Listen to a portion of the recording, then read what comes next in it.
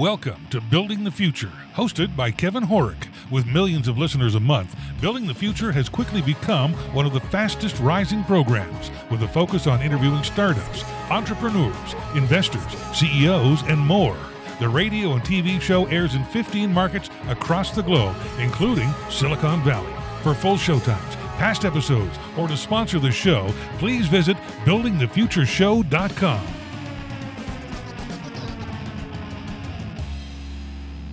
The show is a proud media partner for the 11th Annual Media Excellence Awards, which are produced by Access Entertainment in Los Angeles, California. The Media Excellence Awards are recognized as the most influential awards show honoring innovation and leadership in all things mobile entertainment, lifestyle, and technology. For more information on how to submit to these awards, please visit MediaXAwards.com. Welcome back to the show. Today we have Damian Wozzell. He's the CEO and publisher at Vault Comics. Damian, welcome to the show. Yeah, thanks for having me, Kevin. How are you doing today? I'm doing very well. Yourself?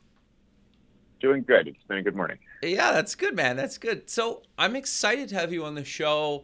I think what you guys are doing at Vault Comics is actually quite fascinating, and you guys have done a lot in the last couple of years. But maybe before we get into all that stuff, let's get to know you a little bit better and start off with where you grew up.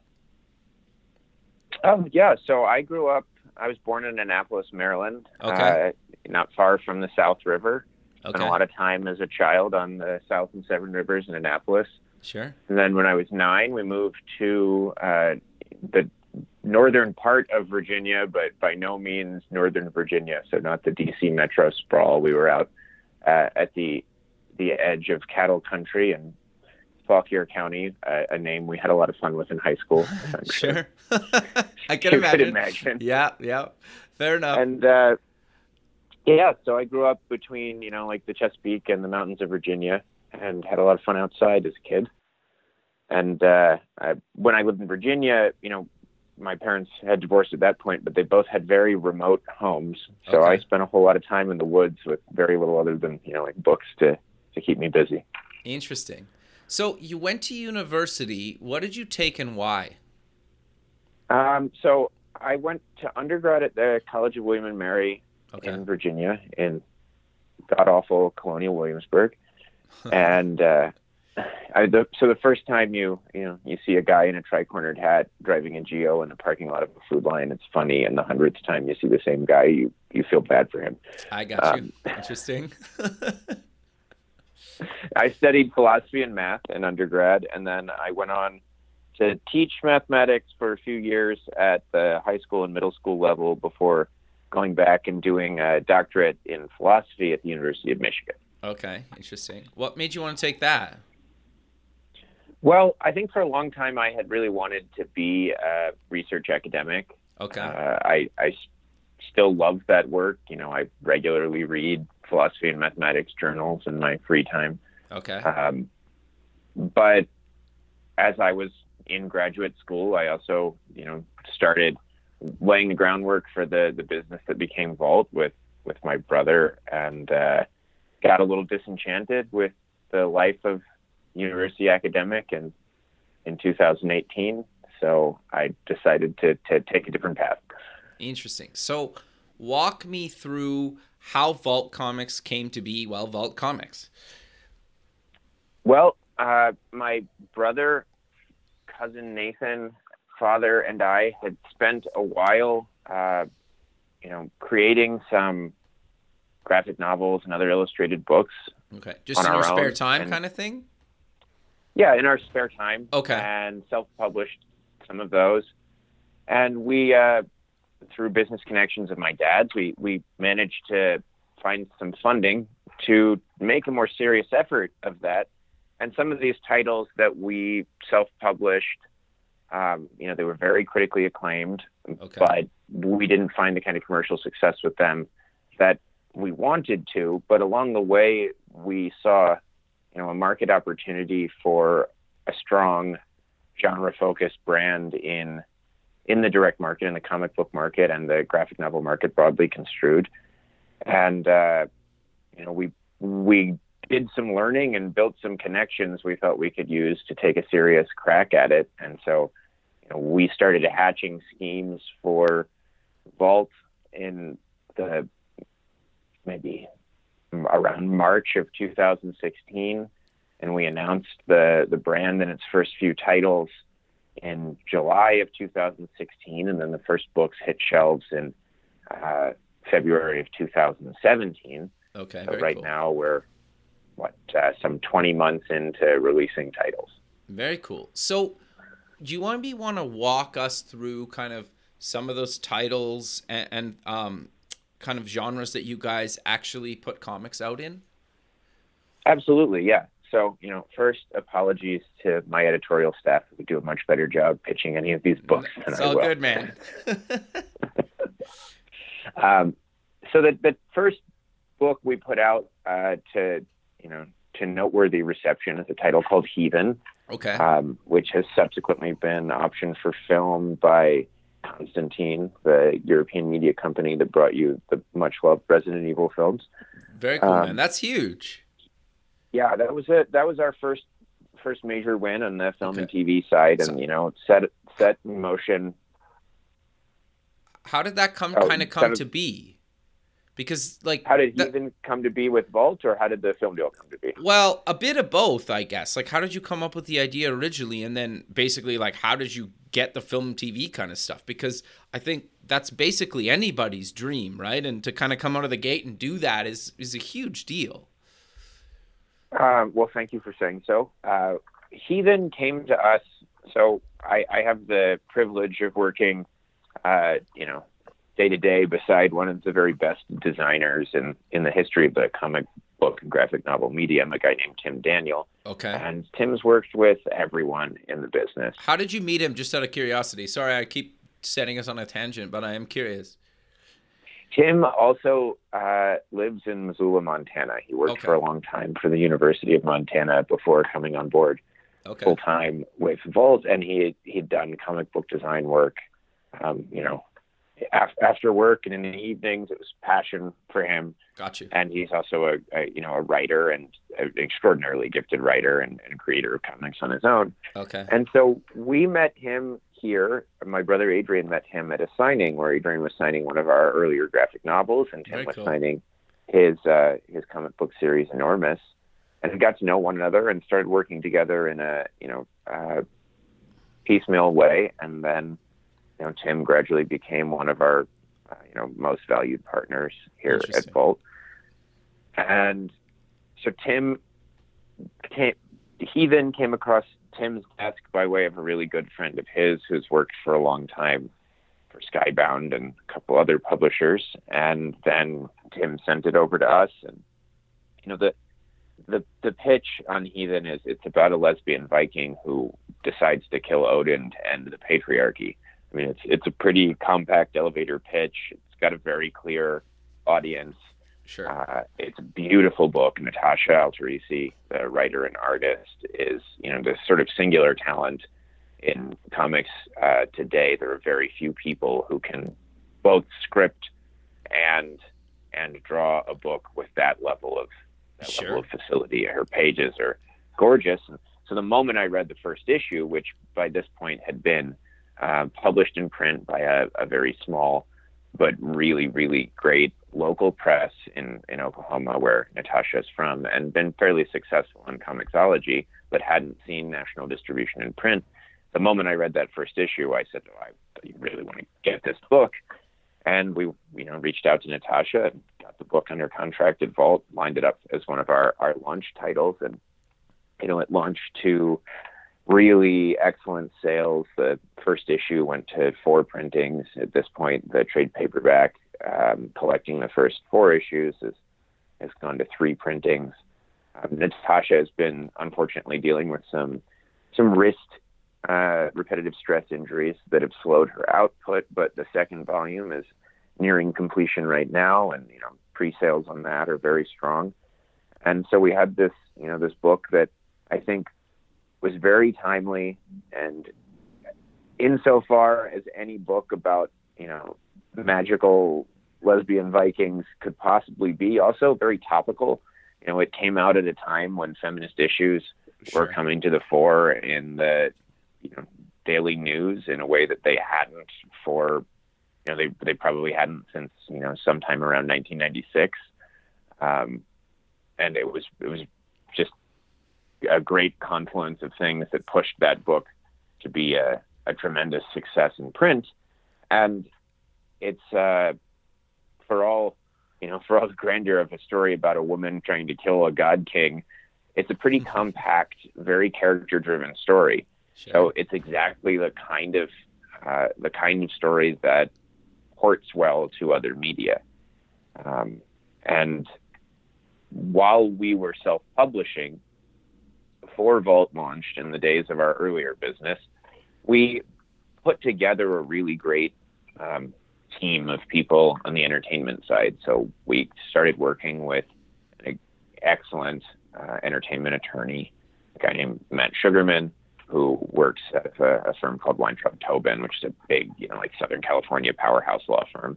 Interesting. And he introduced us to a gentleman named FJ DeSanto, who is now an extremely dear friend of mine. Matt and FJ both, have been with us for years, and I couldn't speak more highly of them. FJ is a now independent producer who worked for a long time for the guy who owns all the film rights to Batman. Wow. Michael Uslan. And so FJ had, laid the groundwork for his own later stage as an independent producer, having worked for a while with somebody else. And he came on board to help us oversee all of our film and TV development. So by the time we had Heathen, we had a great team in place. Wow. To take advantage of those sorts of gems in our catalog.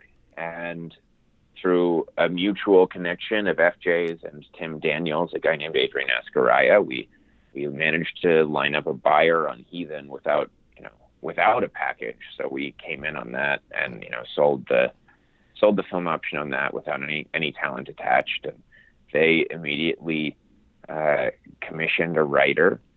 Interesting. And I actually just got the chance to read her first screenplay draft not long ago. And, it was great. It was absolutely great. So I'm very excited.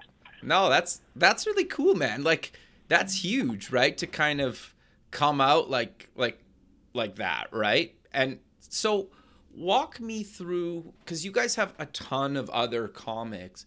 Do you want to talk about some others and kind of some of the other kind of genres that you guys have comics in? Absolutely. So Vault is a science fiction and fantasy focused press. Okay. So we're a genre focused publisher. Okay. We publish anything and everything that can fit under those banners. So that ranges from, nostalgic B horror kind of titles that fit the old sci-fi creature feature style of the subgenre. So we have a series I love called Return to Whisper, written by Elliot Ray Hall, that fits that banner. Okay.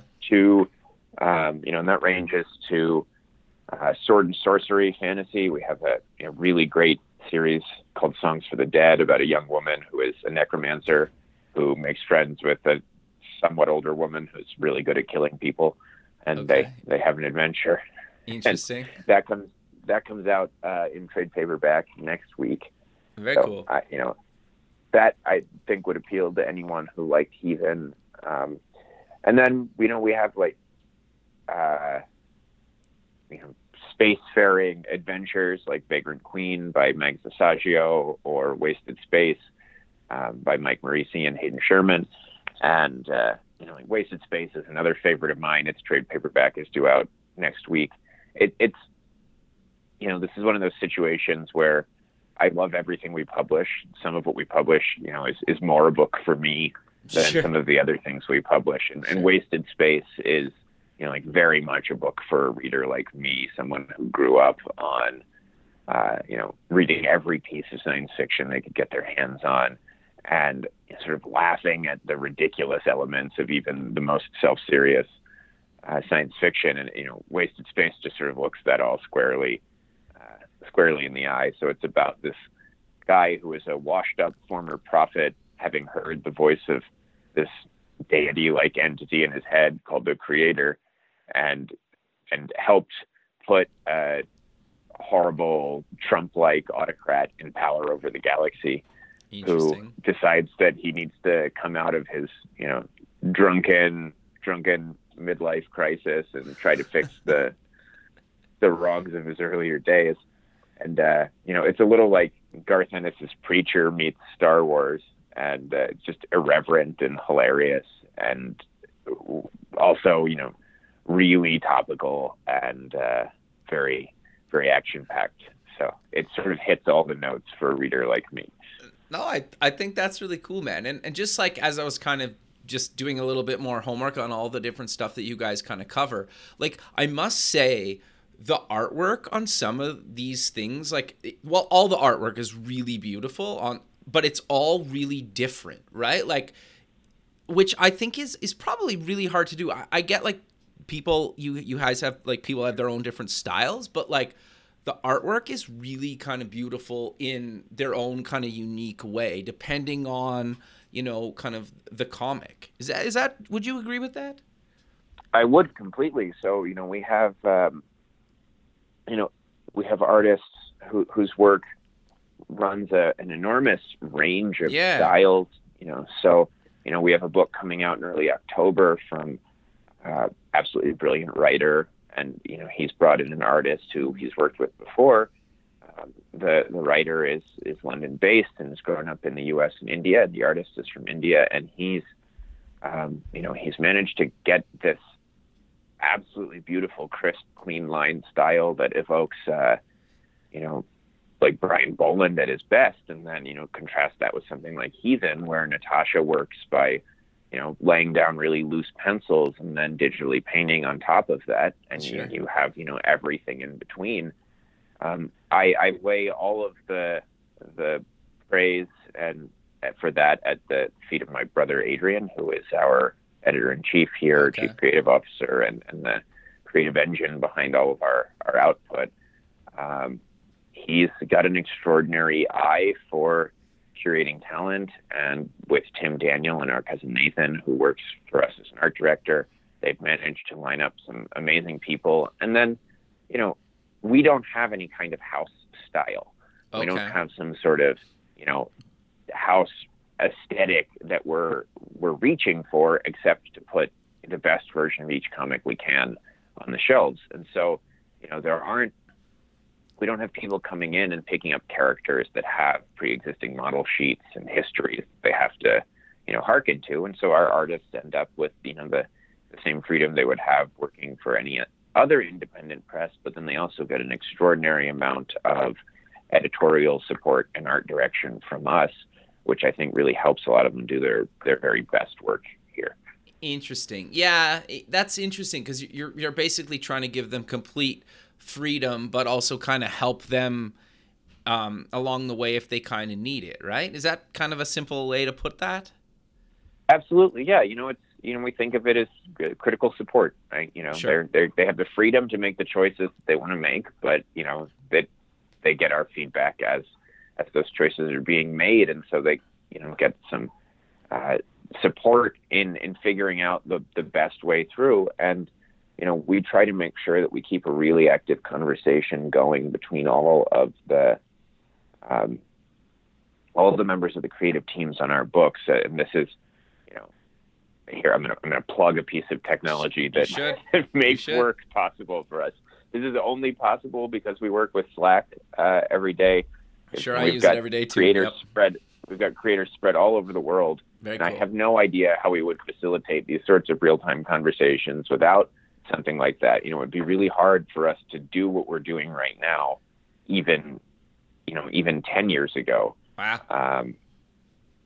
Because, I've got creators in 6 different continents. Sure. I'm exaggerating, of course, but I know creators in Europe and North America and Asia and Africa working on books with us, and in a dozen different time zones. And that tool enables us to talk in real time as things are coming together. And it's great. Very cool. Thanks for listening to Building the Future. This show is heard by more than 1 million people monthly in over 15 markets worldwide, including Silicon Valley. Kevin Horick's guests are leading business owners, successful entrepreneurs, and merchandisers worldwide. Now, your brand has an opportunity to tap into this dedicated and active group of business people who are looking for places to invest and the right opportunities to support. Find out how you can get involved at buildingthefutureshow.com. This is probably a very kind of general question related to roughly how long does it take you guys to kind of go from concept to actually kind of release? I know, is there kind of a timeline you guys try to stick within, or is it kind of just take however long you kind of need? It varies a lot from book to book. So what I'll do is give you what might be a more instructive answer than to say it varies. Okay. If we were doing it as fast as we could, so the breakneck version of the process is about 8 months from deal getting papered to first issue hitting shelves. Wow. Now that's the sort of situation where there's got to be a really experienced team on the book and a pressing market need to get something out quickly for anybody to want to move that fast. Got you. It's that putting a comic book out in 8 months from signing the deal to the first issue hitting shelves is, that's the sort of process that isn't going to be fun for anybody. Sure. Ideally, what we want is another 4 months on top of that from the time we sign the deal until the time that we're getting things released, so that we're looking at a full year. And there's some components of getting a comic book into the market through comic book stores and subsequently as a trade paperback through bookstores and comic book stores that are, immovable for features of the environment for us. So, we have to solicit books 4 months before they're going to release, and orders close 2 months before they rather go live in the catalog 2 months before they release, and orders close 1 month before they release. And then in the, for the bookstore releases, everything is 8 months out for us. And, those, we can't move any of those features of the environment. So we have to work around them and work with them. So that, that's part of why we have to have a minimum of 8 months to actually work on anything. Interesting. Yeah. I think I'm just more curious because obviously for people that even probably read a ton of comic books, they probably don't realize how much time and effort goes into even one issue, right? Yeah, it's an extraordinary amount of time and effort on the part of many, many people. So, the best comic books that you read often have, a penciler.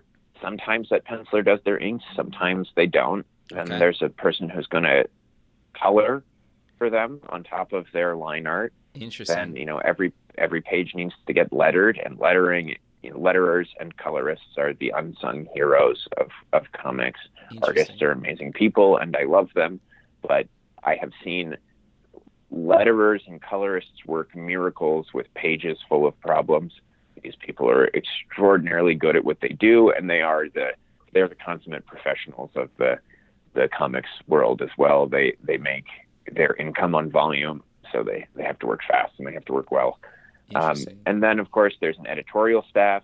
Every book has a writer who's working on it, sometimes several writers.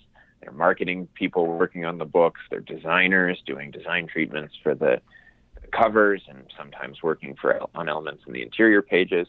So you're talking about every comic book you pick up has typically been worked on in a concerted and ongoing page by page way by at least 4 people with, at least 2 or 3 other people working on, issue by issue elements. And, this unfolds over many, many, many days. So, a very prolific comic artist can churn out a page a day. Okay. So if you're, looking at, 22-page comic book, that's 22 days of labor on the part of a real human being just to draw those pages. Sure. And then, it moves on to a colorist, and a really, really good colorist can do about 22 pages in, maybe 6 working days.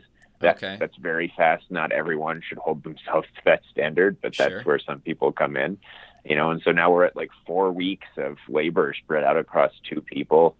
And then, the letterer is going to come in, and a really good letterer will letter a 22-page issue in a day.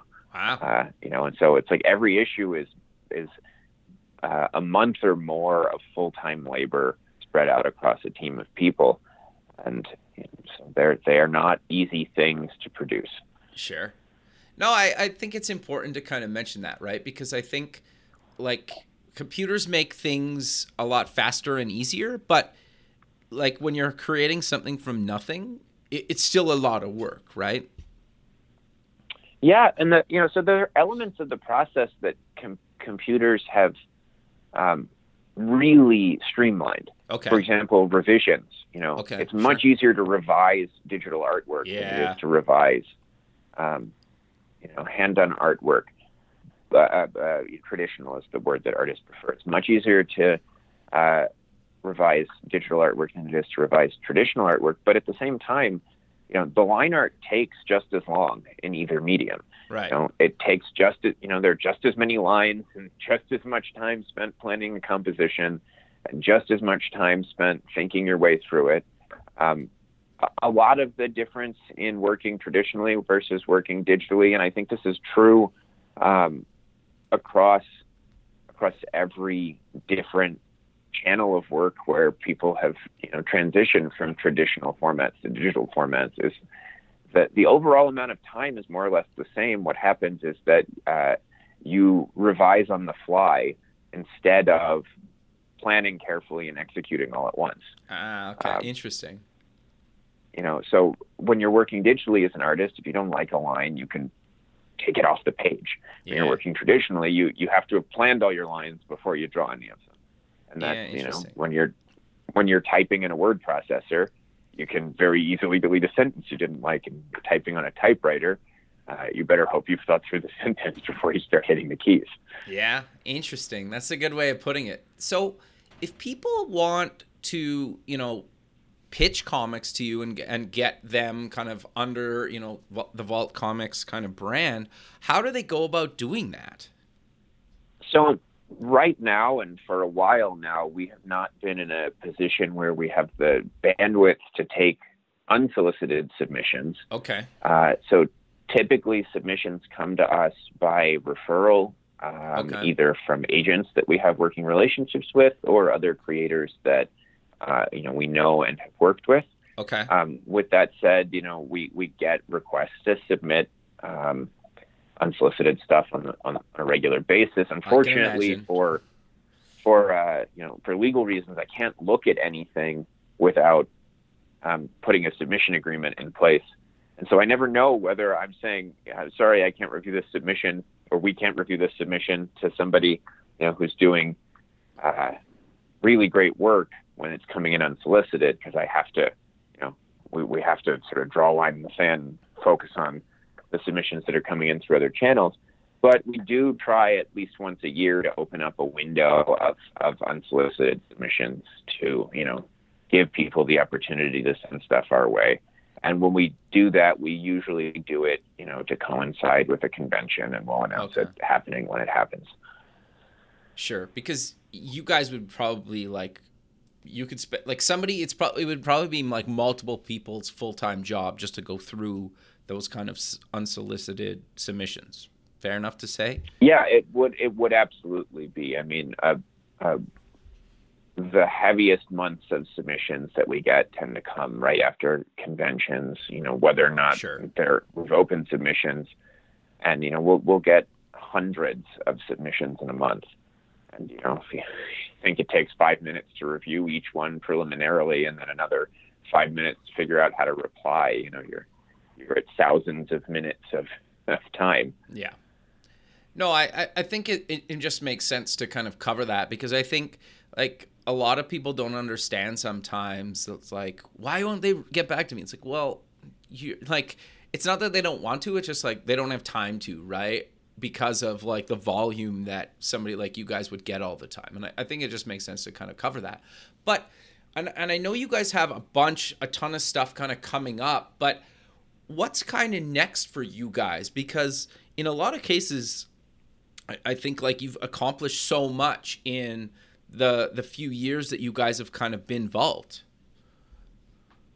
Yeah, so next for us, I'm in a position where I have a lot of plans laid for next, not all of which can be discussed yet. Sure, that's fine. Yeah, we've got some really exciting publishing initiatives coming next year. So we're going to be rolling out some original graphic novels from some really top shelf talent. Like we've got a series coming from multiple New York Times best-selling author Brandon Sanderson. Oh wow, very cool. Who's known widely for his Mistborn series and his current series, Stormlight Archive.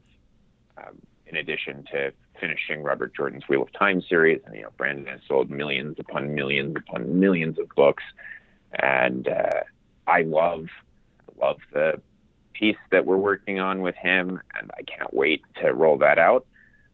We've got a whole other publishing line we'll be announcing in the near future, featuring work from some really extraordinary Eisner Award winners and New York Times bestsellers, and that I think we'll probably have an announcement for that next month. We've got some other very exciting developments on the film and TV side. So we sold another film option to Netflix. That's very cool. And then we have another deal closing right now with documents aren't signed yet. They haven't announced anything, so I won't say with whom, but a major studio. So very excited about that. We're working on laying the groundwork right now for some partnerships with some very exciting, cutting edge video game companies. Very cool. And we're also, we're looking to line up some licensed titles as well to add to our catalog. And that's, I think for us, something we want to do because we want to do it really well. And that's not to say that other folks who've been out there, producing licensed comics haven't, but I think one of the things we've established to distinguish ourselves from some of our competitors are just absolutely fiercely upheld editorial standards. And we want to bring that same level of devotion to some properties, legacy properties and current properties that we love. Sure. We'll have some of those announcements to make for next year as well. But, the timing of this interview is such that many of these deals are concrete or becoming concrete right now. Sure. And I'm not yet at the point where I can talk about them in detail. No, I think that's good. But people can, go to vaultcomics.com and kind of, you guys have a big news section kind of right on your site there, right? Where you guys are posting stuff all the time. And I think people can kind of check out all the stuff that you guys are kind of doing. But I'm curious to maybe dive a little bit deeper into what advice do you kind of give people that are looking to either to get into the space? Because you guys have done a huge amount of stuff in a very short period of time. So like you guys obviously have figured this out, right? Like what do you tell people when they kind of ask for advice on how to get into the space?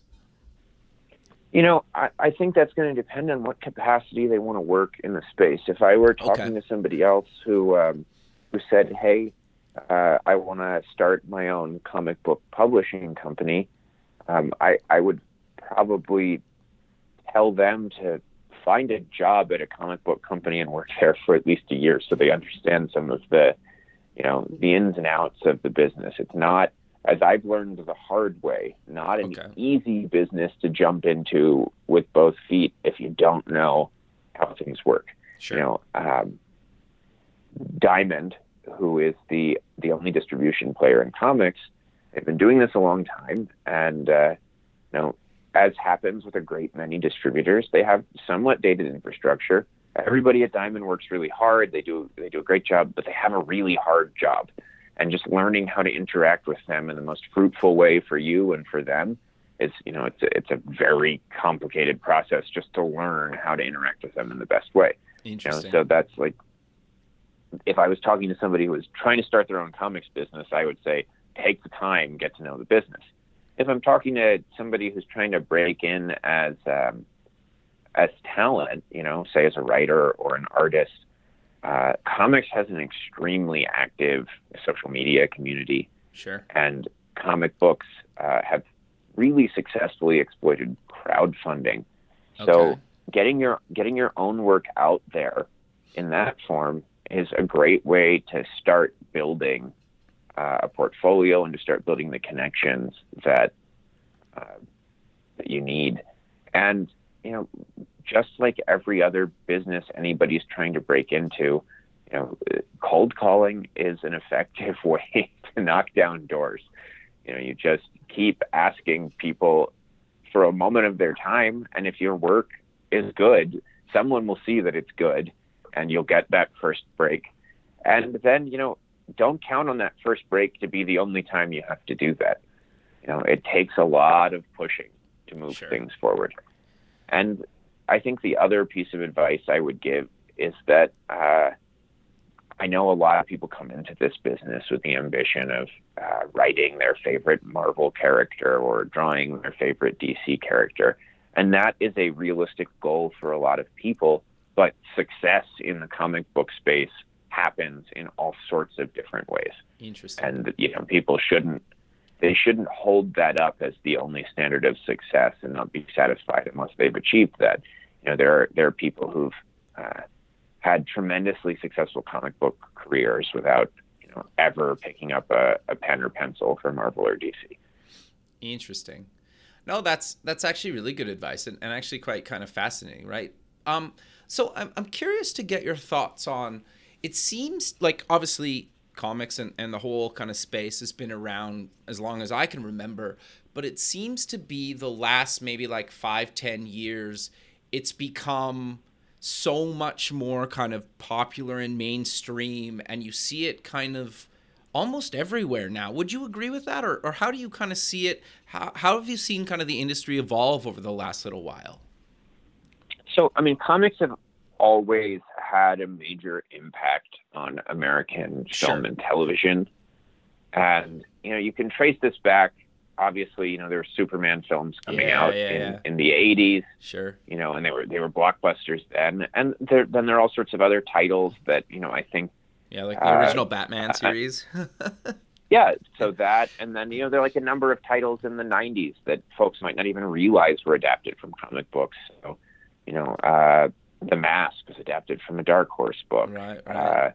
Road to Perdition was adapted from a graphic novel. We've had so many amazingly successful, critically acclaimed pieces of film and TV history have been adapted from comic books. So we've always had, comic books have always made a big impact on pop culture broadly construed.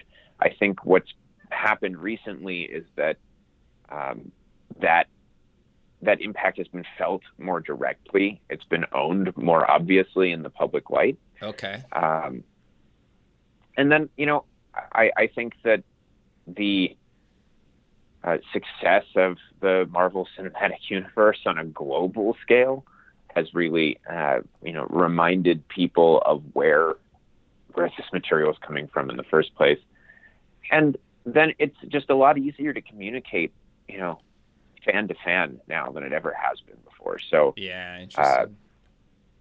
Fan communities, I won't say that they're stronger. I think fan communities have always been really strong for various things, but they're a lot more visible now. Right. Yeah. Interesting.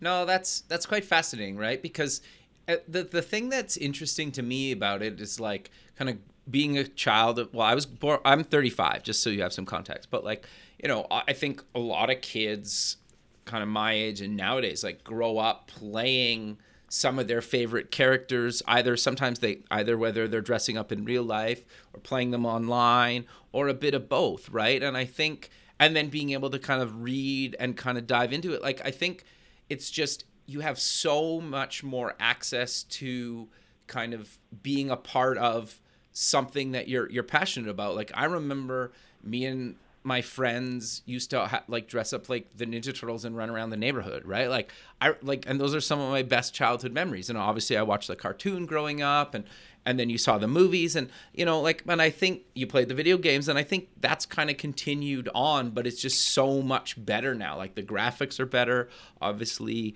you know, all the stuff kind of around the whole space is better. Do you agree with that, or is it just kind of a different evolution of that? I mean, I certainly think that it's become possible for film and television and video game realizations of comic books and other, like, beloved IP to be more fully realized. Okay, interesting. to feel more texturally like the thing that we came to love. And, you know, so a Teenage Mutant Ninja Turtles video game now would be so much more encompassing and experience than the arcade game that I was born in 84. I guess you were 83, so we probably played the same arcade game, you know, over slices of Jerry's Pizza or whatever. You know, a game now would be so much more encompassing than that game was then. You know, with that said, I don't know whether one is necessarily, you know, superior to the other, but I think it's a lot easier to be swept away. Yeah, that's fair. Now.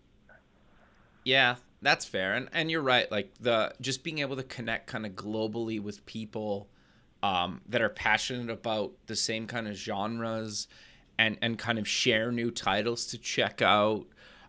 It's almost kind of like music in that sense, right? Like, you have access to kind of like almost everything, which is like, that's been ever created. So something that was created like decades ago can be basically next to something that was like released yesterday. And you have this like access to kind of everything, which to me can kind of be overwhelming, but I also love that, right? And then, you know, one of your friends or somebody you meet online can be like, if you like this, you should check out this, right? And I think that's like the almost the coolest thing about kind of the age we live in now with anything. Yeah, I mean, I think of this extending across all sorts of areas. It's so easy to learn more about something now, to dive deeper into a thing than you otherwise ever might have. And on the one hand, that, you know, that's a really, really awesome thing to be able to do. And on the other hand, it can lead to, you know, some sorts of mania we might prefer not to have to deal with publicly. That's fair. Yeah. But I think that part of why comics are so impactful right now is that as a medium, they've never been better. They may have been just as good in like the heyday of Vertigo. Okay. But I don't think anybody has ever had, you know, better independent comics at their disposal. And, you know, I think that some of the work that the big two have been doing recently has been some of the best work, you know, they've ever published. Interesting. So, you know, I think that the stories that are being told in comic books right now feel more relatable and more emotionally intense than they have felt in quite some time. And I think that's attracting a whole new kind of reader who's interested in these as pieces of serious fiction being told in interesting settings with, you know, unrealistic characters, you know, characters whose powers enable them to do crazy things or whose backstories aren't those of the actual world, who are nonetheless relatable and real characters. So, you know, I think the medium is at a creative height right now it hasn't been at in quite some time. And I think that makes the stories feel more powerful and feel more accessible to a whole category of readers who might otherwise not have come to the medium. Yeah, interesting. So I'm kind of curious, you've you're doing stuff kind of in the TV kind of space and moving these characters kind of off the page into real life.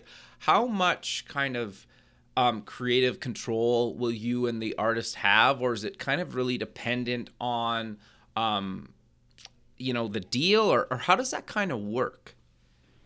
So that's going to depend on, each individual deal. Yeah. Okay. That's kind of what I figured. I think as anyone who has ever structured a film or negotiated a film or TV deal will tell you, if you don't have it, you can't get it. I see. If you haven't already done a thing in film and TV, it's very hard to get any movement.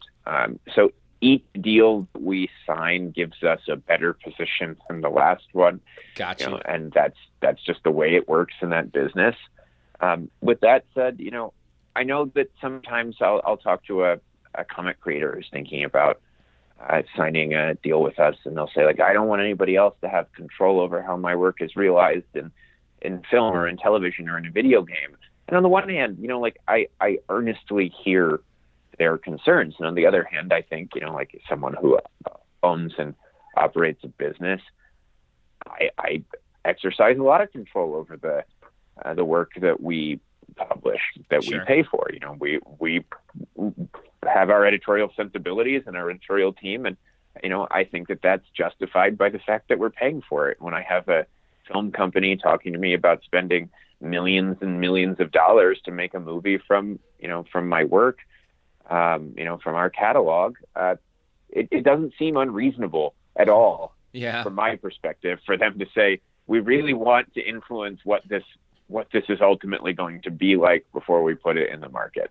Sure. No, that's fair. And I also think too that just being kind of coming from a creative background myself, unless you understand truly the medium that you're moving into, there'll be things that you want to do that aren't possible, right? And they might not be possible because they're actually not possible, or you don't have the time or money to make them possible. So I think figuring out where you need to make trade-offs, which sucks. I get that, but that's just kind of the reality that every medium has, right? And there's not really a way to control that. So I guess I'm saying I agree with you, right? It's hard to say if somebody's spending millions of dollars on it, obviously they're going to want to say, right? Yeah. And then, I completely agree with you. Comics are an extraordinarily powerful medium when you sort of analyze them formally. Sure. Because you have at least two, but really three sort of key formal sets of elements you can play with. And because the reader is experiencing this actively rather than passively like a film viewer, you can also, get them to change their pacing and move around and force them to, reverse read order and all sorts of things like that it's almost impossible to do in pure prose, and almost impossible to do on the screen. Sure. And, so comics are extremely powerful. And as a comics reader, if you expect other media that are differently powerful but don't have the same formal elements involved to tell you the story in the same way, you're I think, misjudging what different media should do. I agree with you completely that, we should expect each realization of something to be good by the standards of its own medium, not, good in comparison to its original IP. No, that makes a lot of sense. But we're coming to the end of the show, so let's maybe close with mentioning where people can get more information about Vault Comics and check out all the kind of different comics you guys have. Yeah, so our website, vaultcomics.com, is a great place to start, and that'll link you to all of our social media. We're very active on Facebook, Instagram, and Twitter. All of our books are distributed to comic stores through Diamond, so you can check out, the Diamond Previews catalog online or in print to learn more about our upcoming releases. We have a great website called Book It that enables people to pre-order our titles through participating retailers.